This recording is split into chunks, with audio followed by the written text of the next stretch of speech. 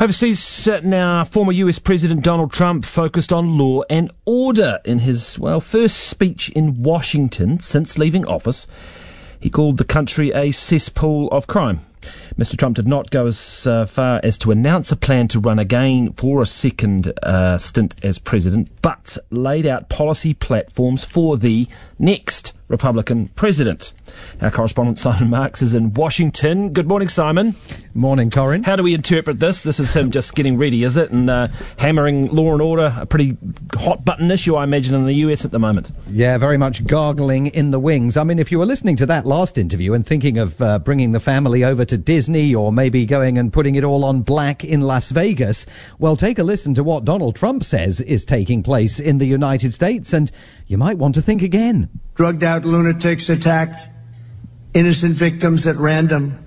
Roving mobs of thieves walk into the stores and walk out with whatever merchandise they can carry. They're left alone. Nobody tells them, don't do this. Put it back now. And the dangerously deranged roam our streets with impunity. We're living in such a different country for one primary reason. There is no longer respect for the law.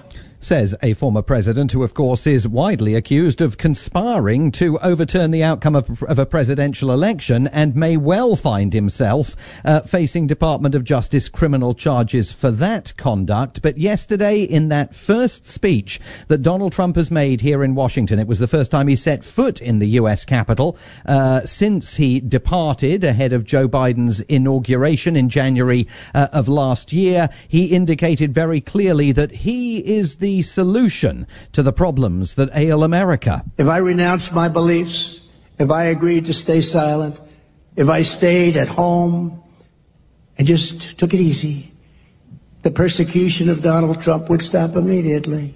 It would stop. But that's not what I will do. I can't do that. A much simpler life.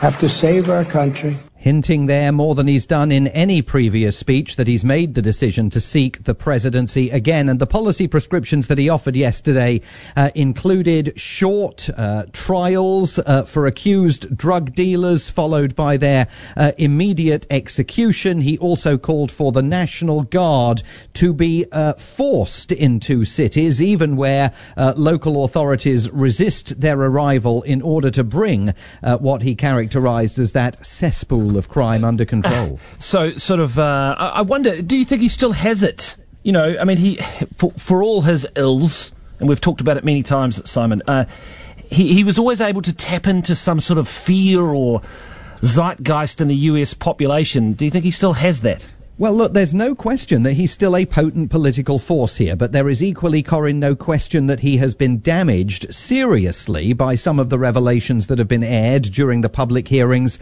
of the Select Committee of the House of Representatives that is examining and investigating the January the 6th last year insurrection on Capitol Hill by Donald Trump's conspiracy theory believing supporters. But there was a straw poll down in Florida just this past weekend where Donald Trump faces a really potent possible presidential challenger in the form of Governor Ron DeSantis, and Donald Trump still came out on top as the top choice of Republicans who participated in that straw poll. Governor DeSantis certainly is picking up support, and nationally among Republicans, Donald Trump's support is waning, but he remains still the number one backed figure for the party's presidential nomination in 2024, which is why these lingering questions about the investigations that appear to be advancing into possible conspiracy and efforts to defraud the public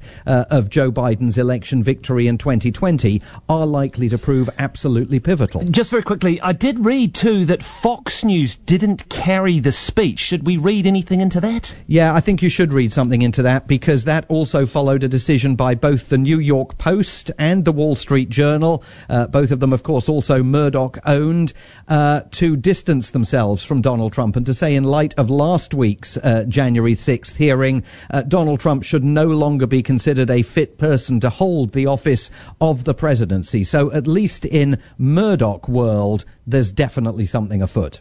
Simon Marks, our correspondent in Washington, thank you very much for your time. It is now 10 minutes to 9.